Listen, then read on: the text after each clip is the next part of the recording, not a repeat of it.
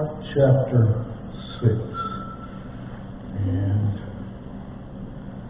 we'll look at Mark's version of Jesus walking on the water. And Mark's whole purpose in writing, Mark was writing to a Gentile, to a Roman world. And as you might remember from your school days, the Romans had a number of gods.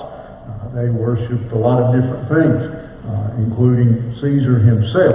They had a god for most everything. And Mark's purpose, if you put it in a sentence, was Jesus Christ is God. That's his simple thesis statement. And so over and over, as we've seen, Mark just very quickly fires off these stories of how Jesus cast out demons, how Jesus healed the sick, and the various things that Jesus did over his ministry. And all of those were designed to show that Christ was God, not Zeus or Caesar or some statue somewhere, but that Jesus was God. And one of the things that probably even still today is something that all of us recognize as a great episode of a great example, a demonstration of power, would be the ability to control weather.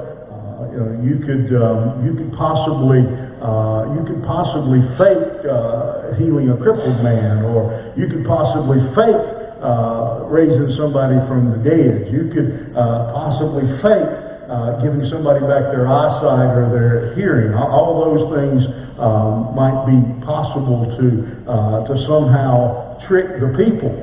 But when you have a storm raging, 1 second and the next second it's not, that's a sure sign that somebody has intervened. And so this is a story that would have really struck the hearts of his audience, much as it does to us today. We still recognize the power demonstrated in dealing with a storm, dealing with the wind and the waves. If you've ever been in a boat that was being tossed around by the wind and the waves, and how utterly helpless you are. There is, if you've ever been in that situation, it is terrifying, because there's pretty much nothing you can do but hang on for the ride. The wind and the waves get to going, and you're just along for the ride. Till you somehow get blown up on shore or something. You put on your life jacket and you pray. That's about the extent of it. And so to be able to calm a storm was truly an example that Christ is God. Now, that being said, I think all of us recognize as well that there are a lot of different types of storms. There are winter storms. There are hurricanes, there are thunderstorms, there are tornadoes, there are hailstorms. There are a lot of different kinds of storms that come along in our life. There's dust storms and wind storms and a lot of different kinds of weather-related storms. We also know that in life there are a lot of different storms, just as there are in weather. Sometimes it's your kids won't behave. Sometimes it's your job. Sometimes it's your finances. Sometimes it's your marriage. Sometimes it's your health. There are a lot of different storms in life. And then we can take it one step further and say that really we could put most of those storms into two categories. Unfortunately, we would have to acknowledge that sometimes there are storms in our life that we're directly responsible for. We made the mess. We did it. We made the mess. We made the bad decisions. We got ourselves in this mess. Other times, there are storms when they seem to come out of nowhere. We're doing our best to live for God. We're doing our best to be obedient to His will. We're trying to serve Him, and it still feels like sometimes the wheels just fall off. That's exactly the type of storm the disciples found themselves in. They weren't doing anything wrong. They had just been part of one of the still most talked about miracles in all of Scripture, the feeding of the probably 15 to 20,000, even though the Bible calls it 5,000. That would have been the men, but counting women and children, probably somewhere between 15 and 20,000 with the 5 loaves and the 2 fishes that were there. And so they'd just been part of that. They'd distributed that, and the people were all excited and thrilled to death. And Jesus puts them on this boat and sends them out into the sea, and He goes up and begins to pray. And so they are where Jesus told them to be, doing what Jesus told them to do, going where Jesus told them to go, and yet the storm comes. And the waves begin to crash. And I think probably most of the time those are the kinds of storms that rattle our confidence the most. That undermine our faith the most. It's like, what I do?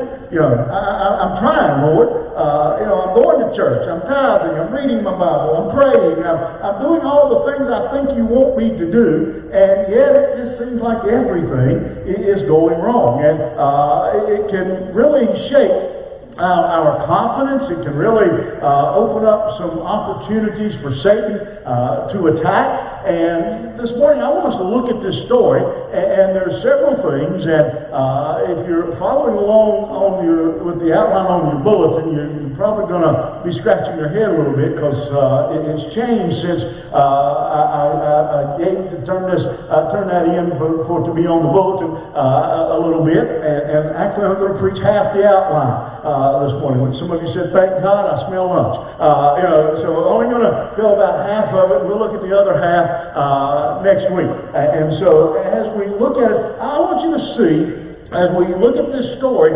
why it is that we can have confidence in the face of these types of storms. Now, I'm not really talking about the kind of mess you get yourself into.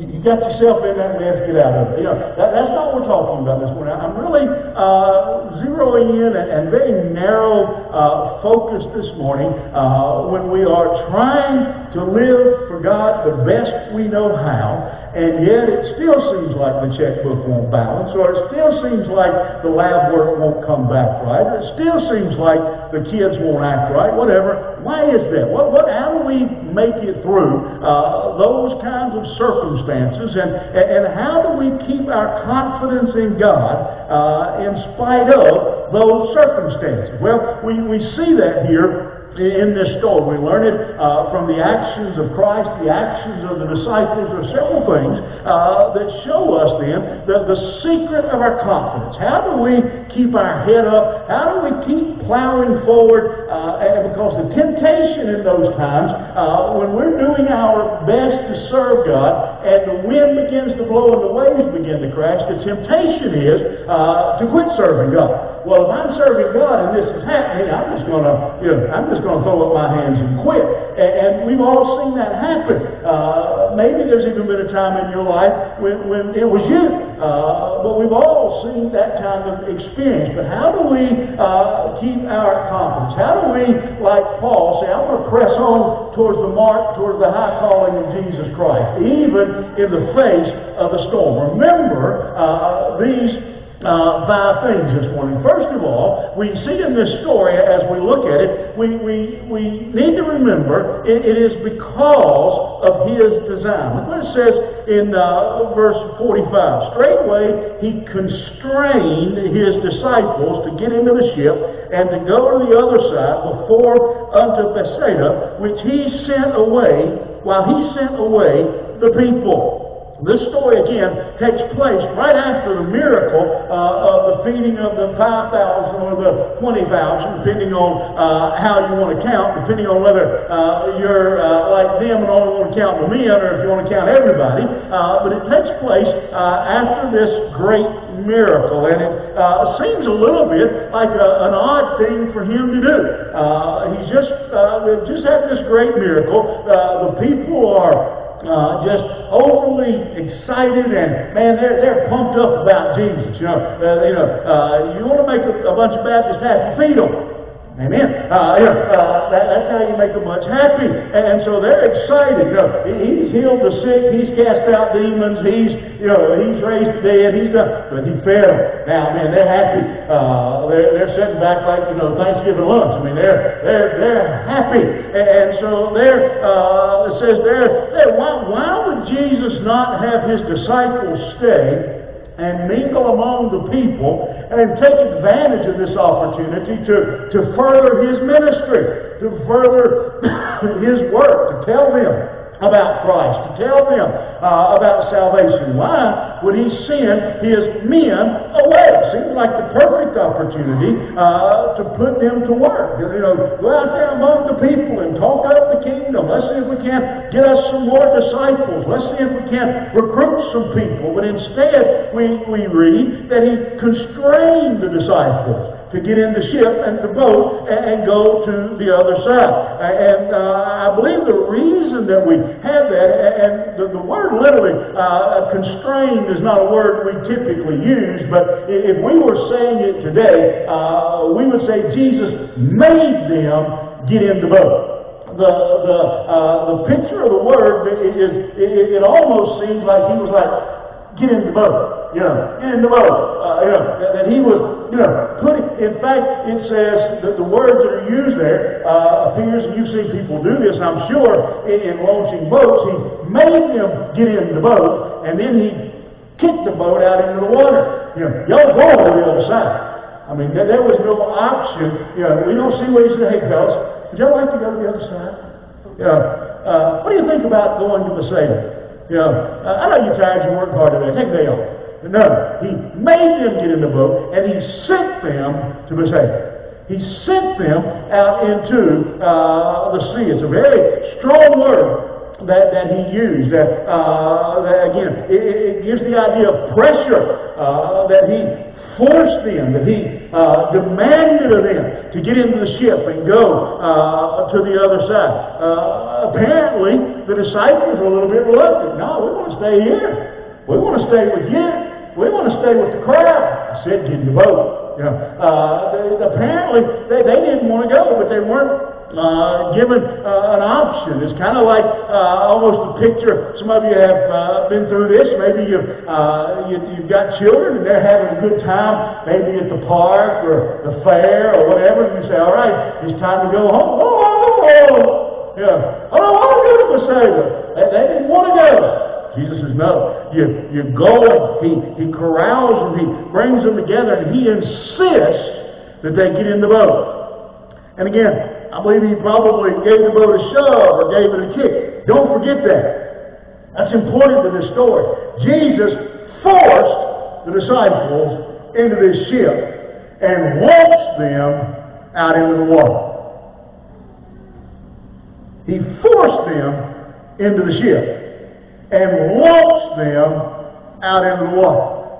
So the disciples are exactly where Jesus wants them to be.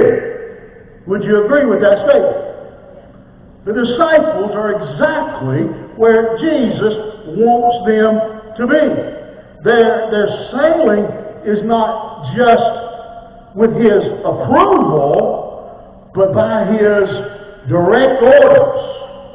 It wasn't that they said, we want to go to the other side, can we? They weren't going because he approved of the trip, but because he demanded the trip.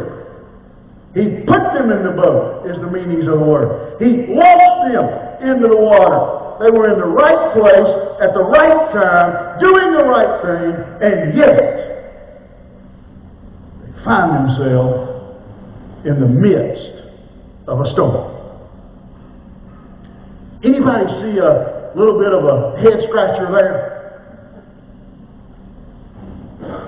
See, we believe, don't we, that Jesus is omnipotent, that Jesus is omniscient, that when He put them into the boat, and when He put them out into the water, He knew there was a storm in the middle of the lake. He knew that. Right? But yet, He sent them on this trip. Curious, to say the least. Interesting. See, I want you to understand something this morning. That Jesus, and this is a bitter, hard pill for some believers, especially young believers, immature believers, to swallow. Jesus, on occasion, may send us into trouble and to difficulty, may send us into a storm with a redemptive purpose. Now, let's flash forward, let's jump ahead in the story. Let's get to the other side of the sea, because most of you know the story. In a moment, Jesus is going to see them in the storm. He's going to come walking in on the water. He's going to get in the ship. The storm's going to stop. They're going to end up on the other side. When they get to the other side, do you think they learned anything in that storm? Do you think they gained a little more respect for Christ? See, I want to point out to you again, I've got to get ahead of myself just a tad, but these fellows are slow learners. To be honest, they're like most of us. Because the Bible tells us in a moment in this story that they already didn't remember, they already forgot the great display of power that they had just witnessed on the other shore, when Jesus had fed the crowd. They'd already forgot about it. They'd already slipped their mind. And so they just needed something a little more to pat them on the rear and keep them moving. A little more encouragement.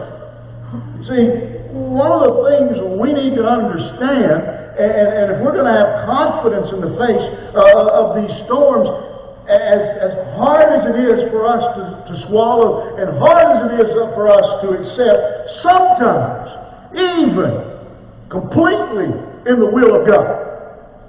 Where God wants you to be, doing what God wants you to do, when God wants you to do it, how God wants you to do it, going where God wants you to go, the wind will blow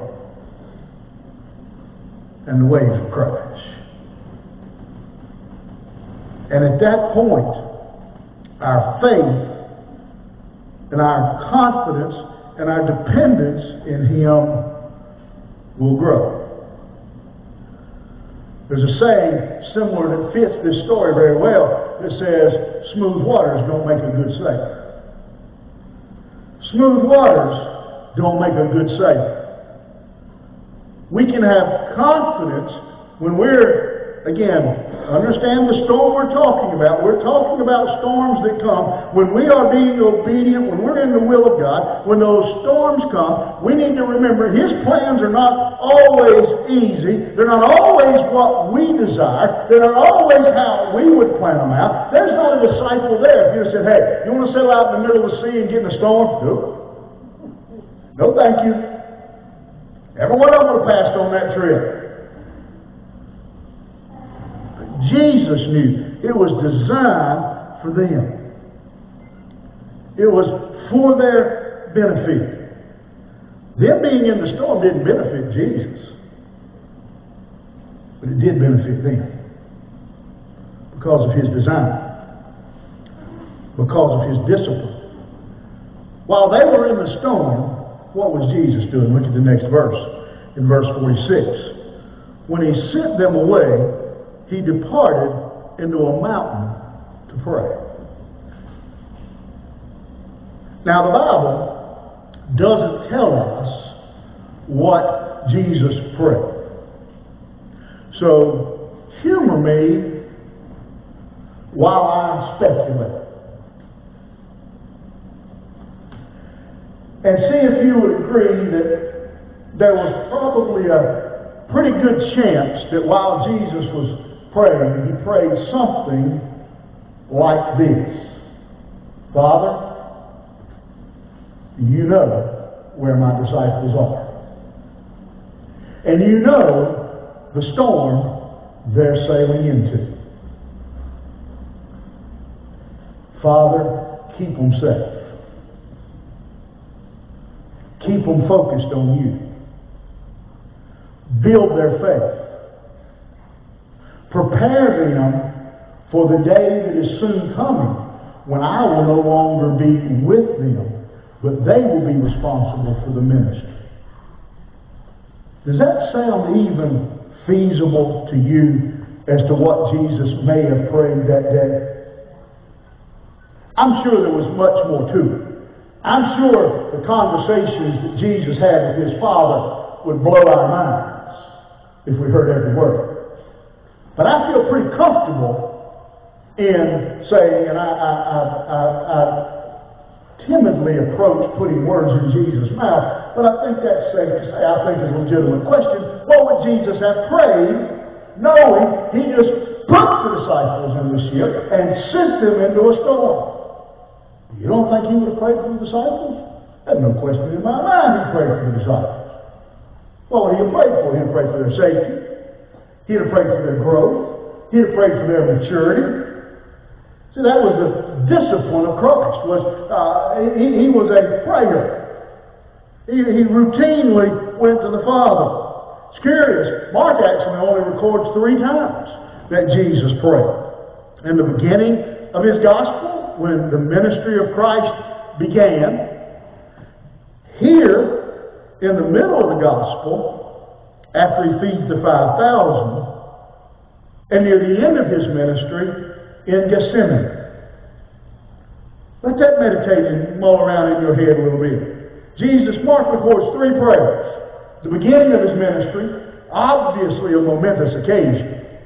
Gethsemane, huge event in the life and death of Christ. And here, when his disciples were sailing out into a storm.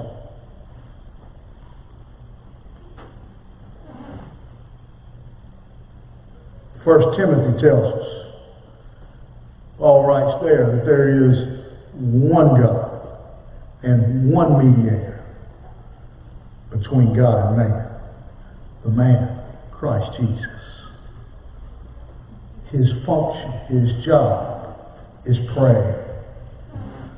When Christ was talking to Peter, he says, Simon, Simon, Satan was desired to have you, to sift you like wheat.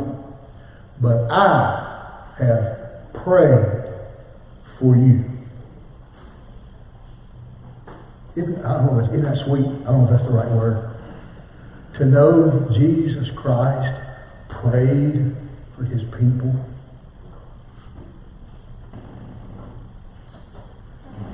Hebrews says, he ever liveth to make intercession for them.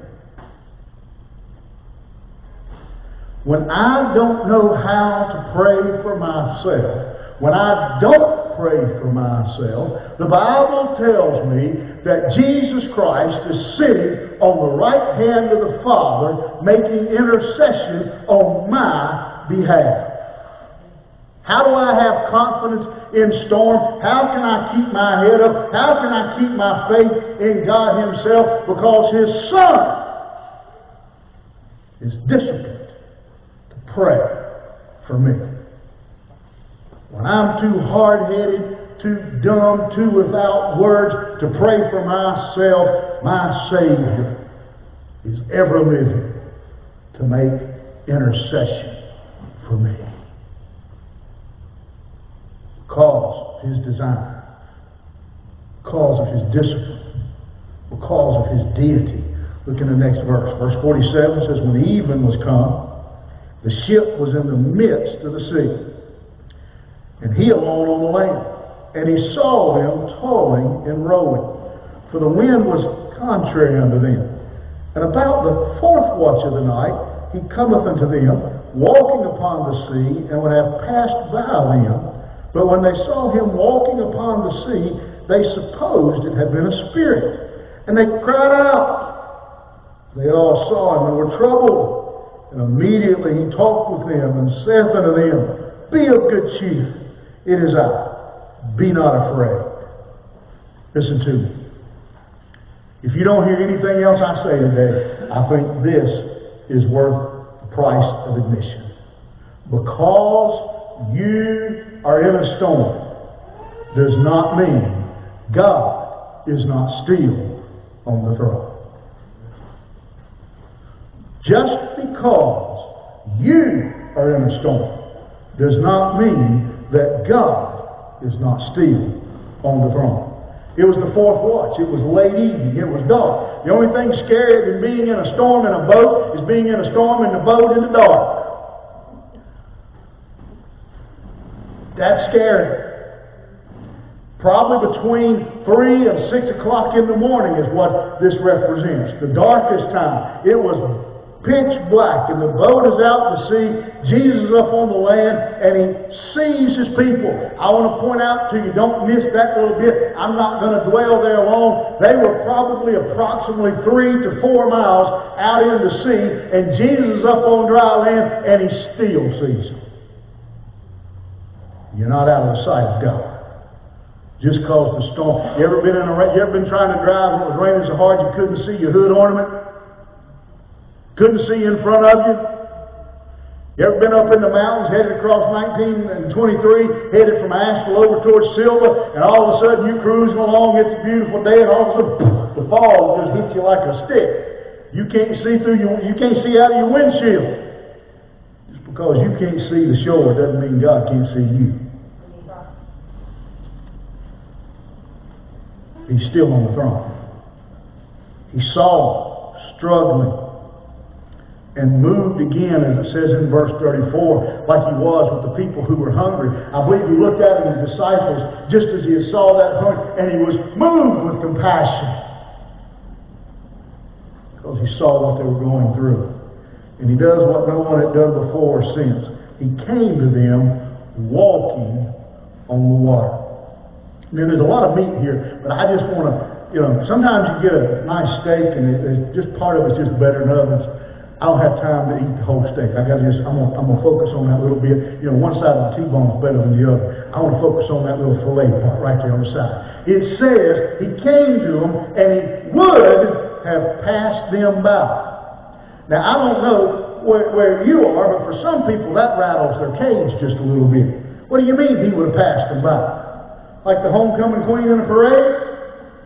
What do you mean he would have passed them by? And there are a number of answers of what that could mean. It could mean a lot of things.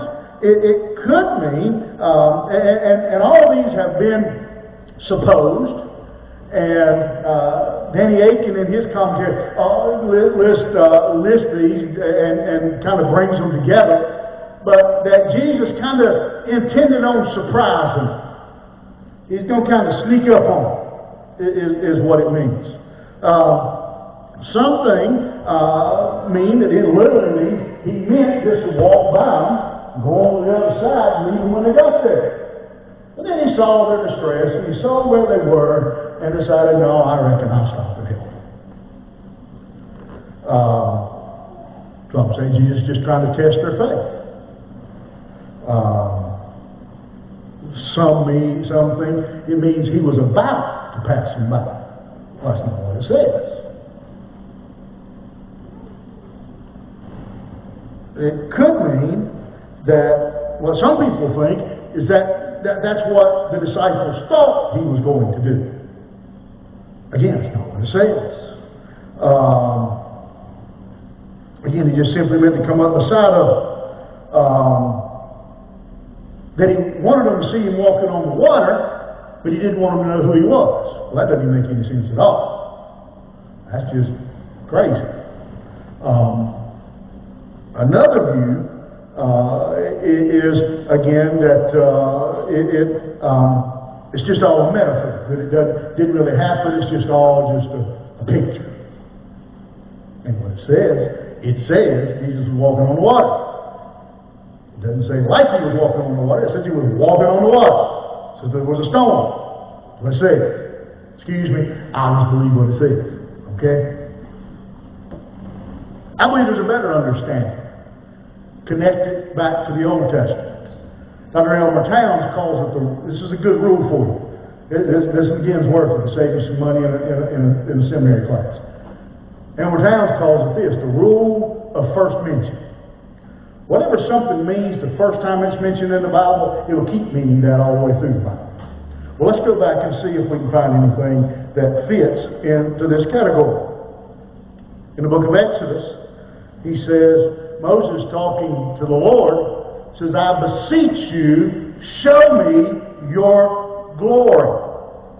And God says to him, you can't see my face, there shall no man see me and live. And the Lord said, behold, there's a place by me, and thou shalt stand upon a rock, and it shall come to pass, while my glory passeth by, that I will put thee in the cleft of the rock, and will cover thee with my hand while I pass by, and I will take away my hand, and thou shalt see my back parts, but my face shall not be seen. Again, in 1 Kings, we have another example.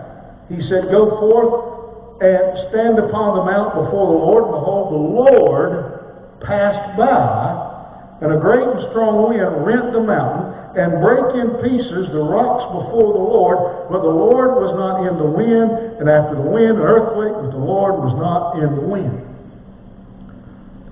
The Lord passed by on Sinai for Moses, and he passed by on Horeb for Elijah.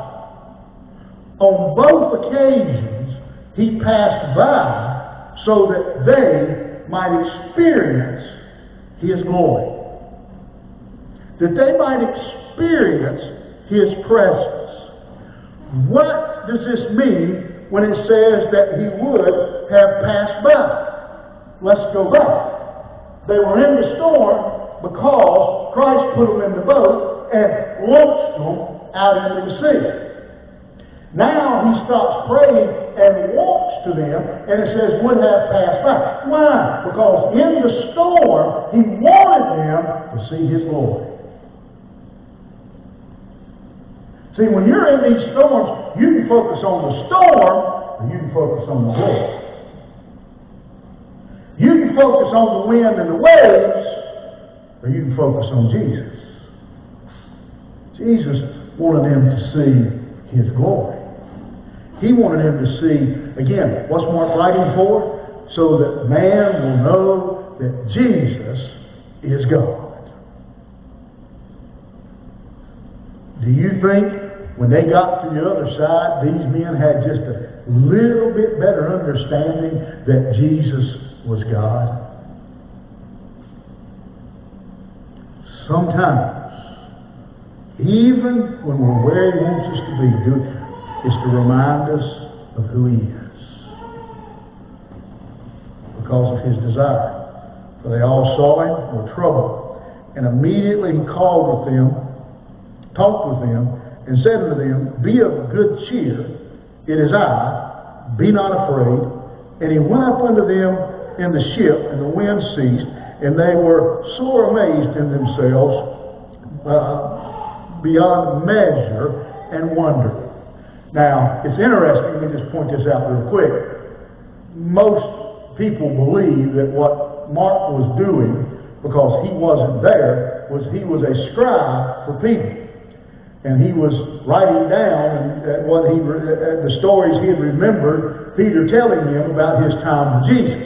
You will notice that in this rendition, unlike in the book of Luke, we don't read anything about Peter saying, hey, if it's really you, let me come out of the ship. Let me walk to you, and taking his eyes off Jesus and sinking. I don't know if Mark decided to not tell that about his friend, or if his friend decided not to tell that about himself. Either way, that part gets skipped over. But what we do see is the desire of Jesus. Look what he says to him. It is I. Let's break this statement down real quickly. What was the desire of Jesus when he walked to those on the ship?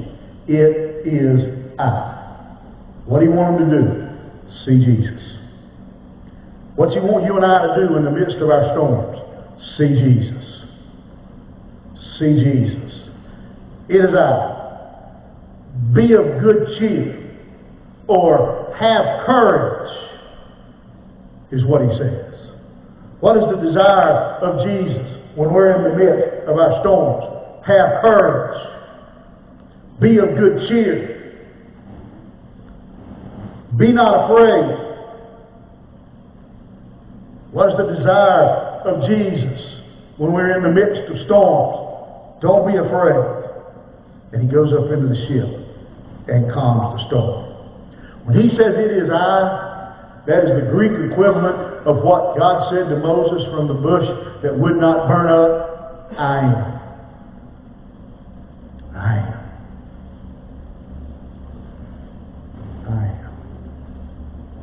I am. I am what? I am God. What Mark wanted us to see. Don't be afraid. Stop being afraid. And then he got in the ship and the wind ceased. And they were completely astonished. They were amazed. And then finally, because of his diligence, look at that last verse.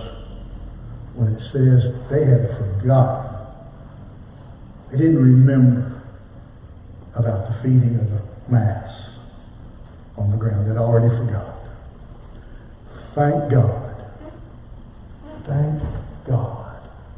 He is diligent even when I am forgetful. Even when I take my eyes off of him and put it on the storm, he is faithful. Even when I'm scared, he is faithful.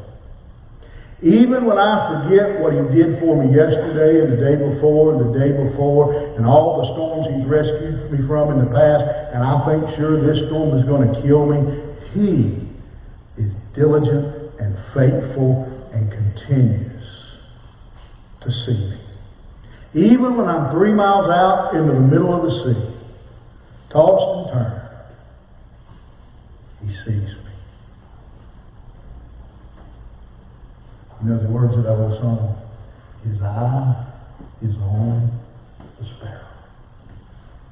And I know he watches me.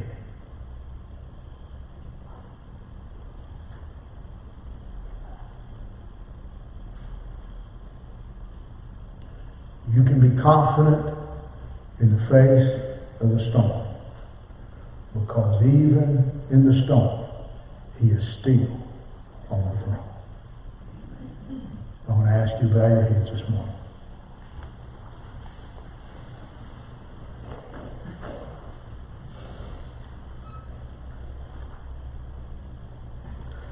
I don't know most of you, your story. I don't know where you are. I don't know how big the waves are and how hard the wind is blowing. But I know that he's still on the throne. And I know if you're a child of God and you're doing what he wants you to do, you're in his will, that storm is not to destroy you, but to give you confidence. This morning I want to invite you to come and kneel and say, Lord, help me through this storm. Help me to see you. Help me to see your glory as you pass by. Maybe there's somebody here this morning and what you need to do, and this is hard. But you need to come this morning and you need to say, Lord, I want to thank you for the storm. I want to thank you that in the storm, you didn't abandon me. You didn't leave me. You walked to me and you saw me even in the middle of the sea. Maybe you're here today and you say, I don't know Christ. I don't know Him personally. Hear me today. He's walking by you. That feeling in your pit of your stomach, that feeling in your heart, that's not heartburn, that's not hunger. That's the Holy Spirit convicting you, saying you need to be saved this morning. You need to ask Christ into your heart.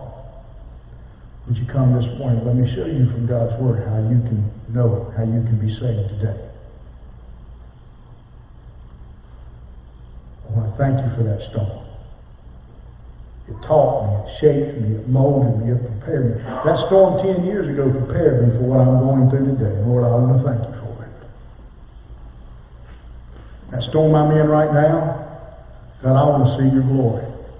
What is it God saying to you this morning? Father, we thank you for your word this morning. And God, how a 2,000-year-old book can be as relevant as it was written this morning. God, there's someone here this morning who's they're in that boat, in the middle of that sea, in the middle of that storm. And they need to see your glory. They need to see you. They need to be reminded that you're still on the throne. God, there's someone here today who's been through the storm. They've been tossed and they've been swung, but you've been faithful. They need to come and they need to bow and thank you. God, there's someone here today that doesn't even know that. That's never asked Christ in their heart. Lord, would you start? Would you convict them that today will be the day of salvation? And we'll give you glory for what you did, which is Jesus' name I pray. Amen. As we stand together.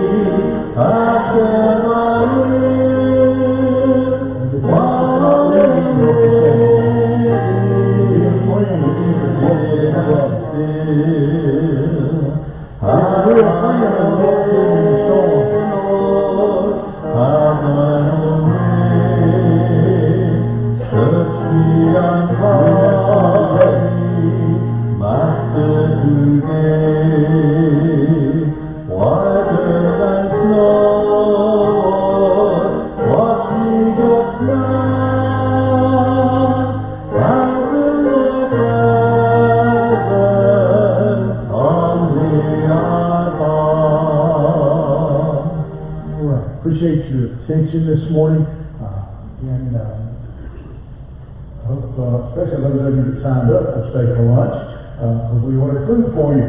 And are we ready to eat? Well, I need to twiddle my thumbs. I need to do this again.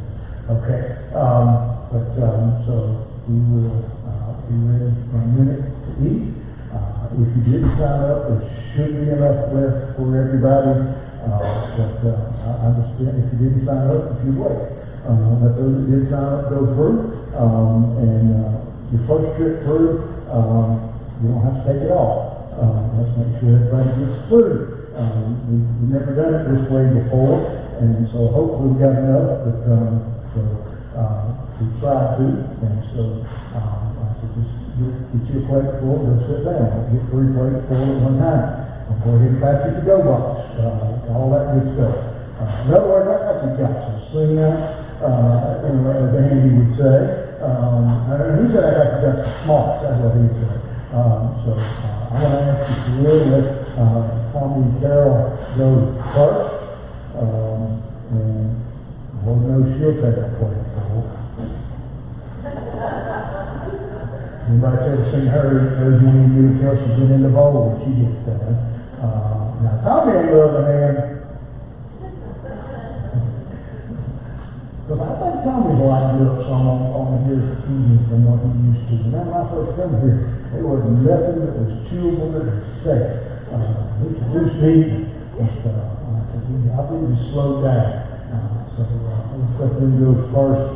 Again, somewhere there is a basket or something aside. Some folks brought in some cards for Cal. I don't know where it is. If you've got one, I'll just go ahead and get through it. Would be sufficient.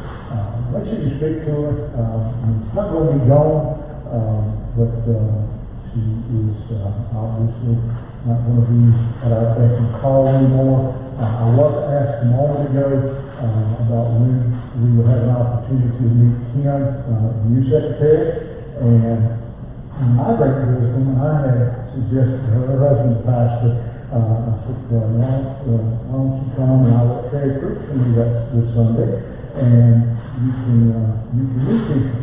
And that's a man's thinking. The woman's thinking, she said, no, that wouldn't be right. That's Carol's day. Let her have it. And I'll meet him sometime. So we will plan on somewhere down the road doing something to meet Kim and Terry. And I know Terry. I said, Terry at one time pastored Emmanuel down on Spring Street. Somewhere down there in Concord. And so remember that.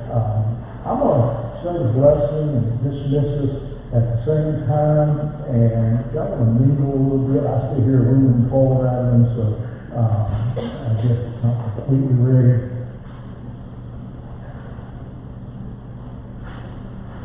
I'm talking to do that.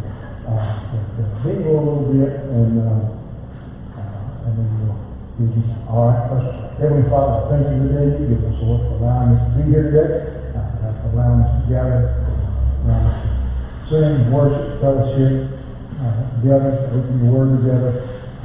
Thank you for that. We thank you for Tommy and Carol and the family, all they mean to us personally and to this church.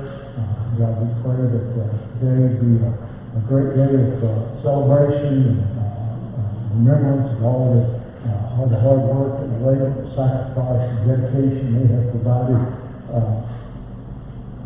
not this church, but your kingdom, and for you. And we thank you for that. And we pray that you take this food, use and nourish our body. Thank you for those that are prepared, those that are getting it organized. This good time of fellowship here this afternoon. We give you honor for it. It's in Jesus' name I pray.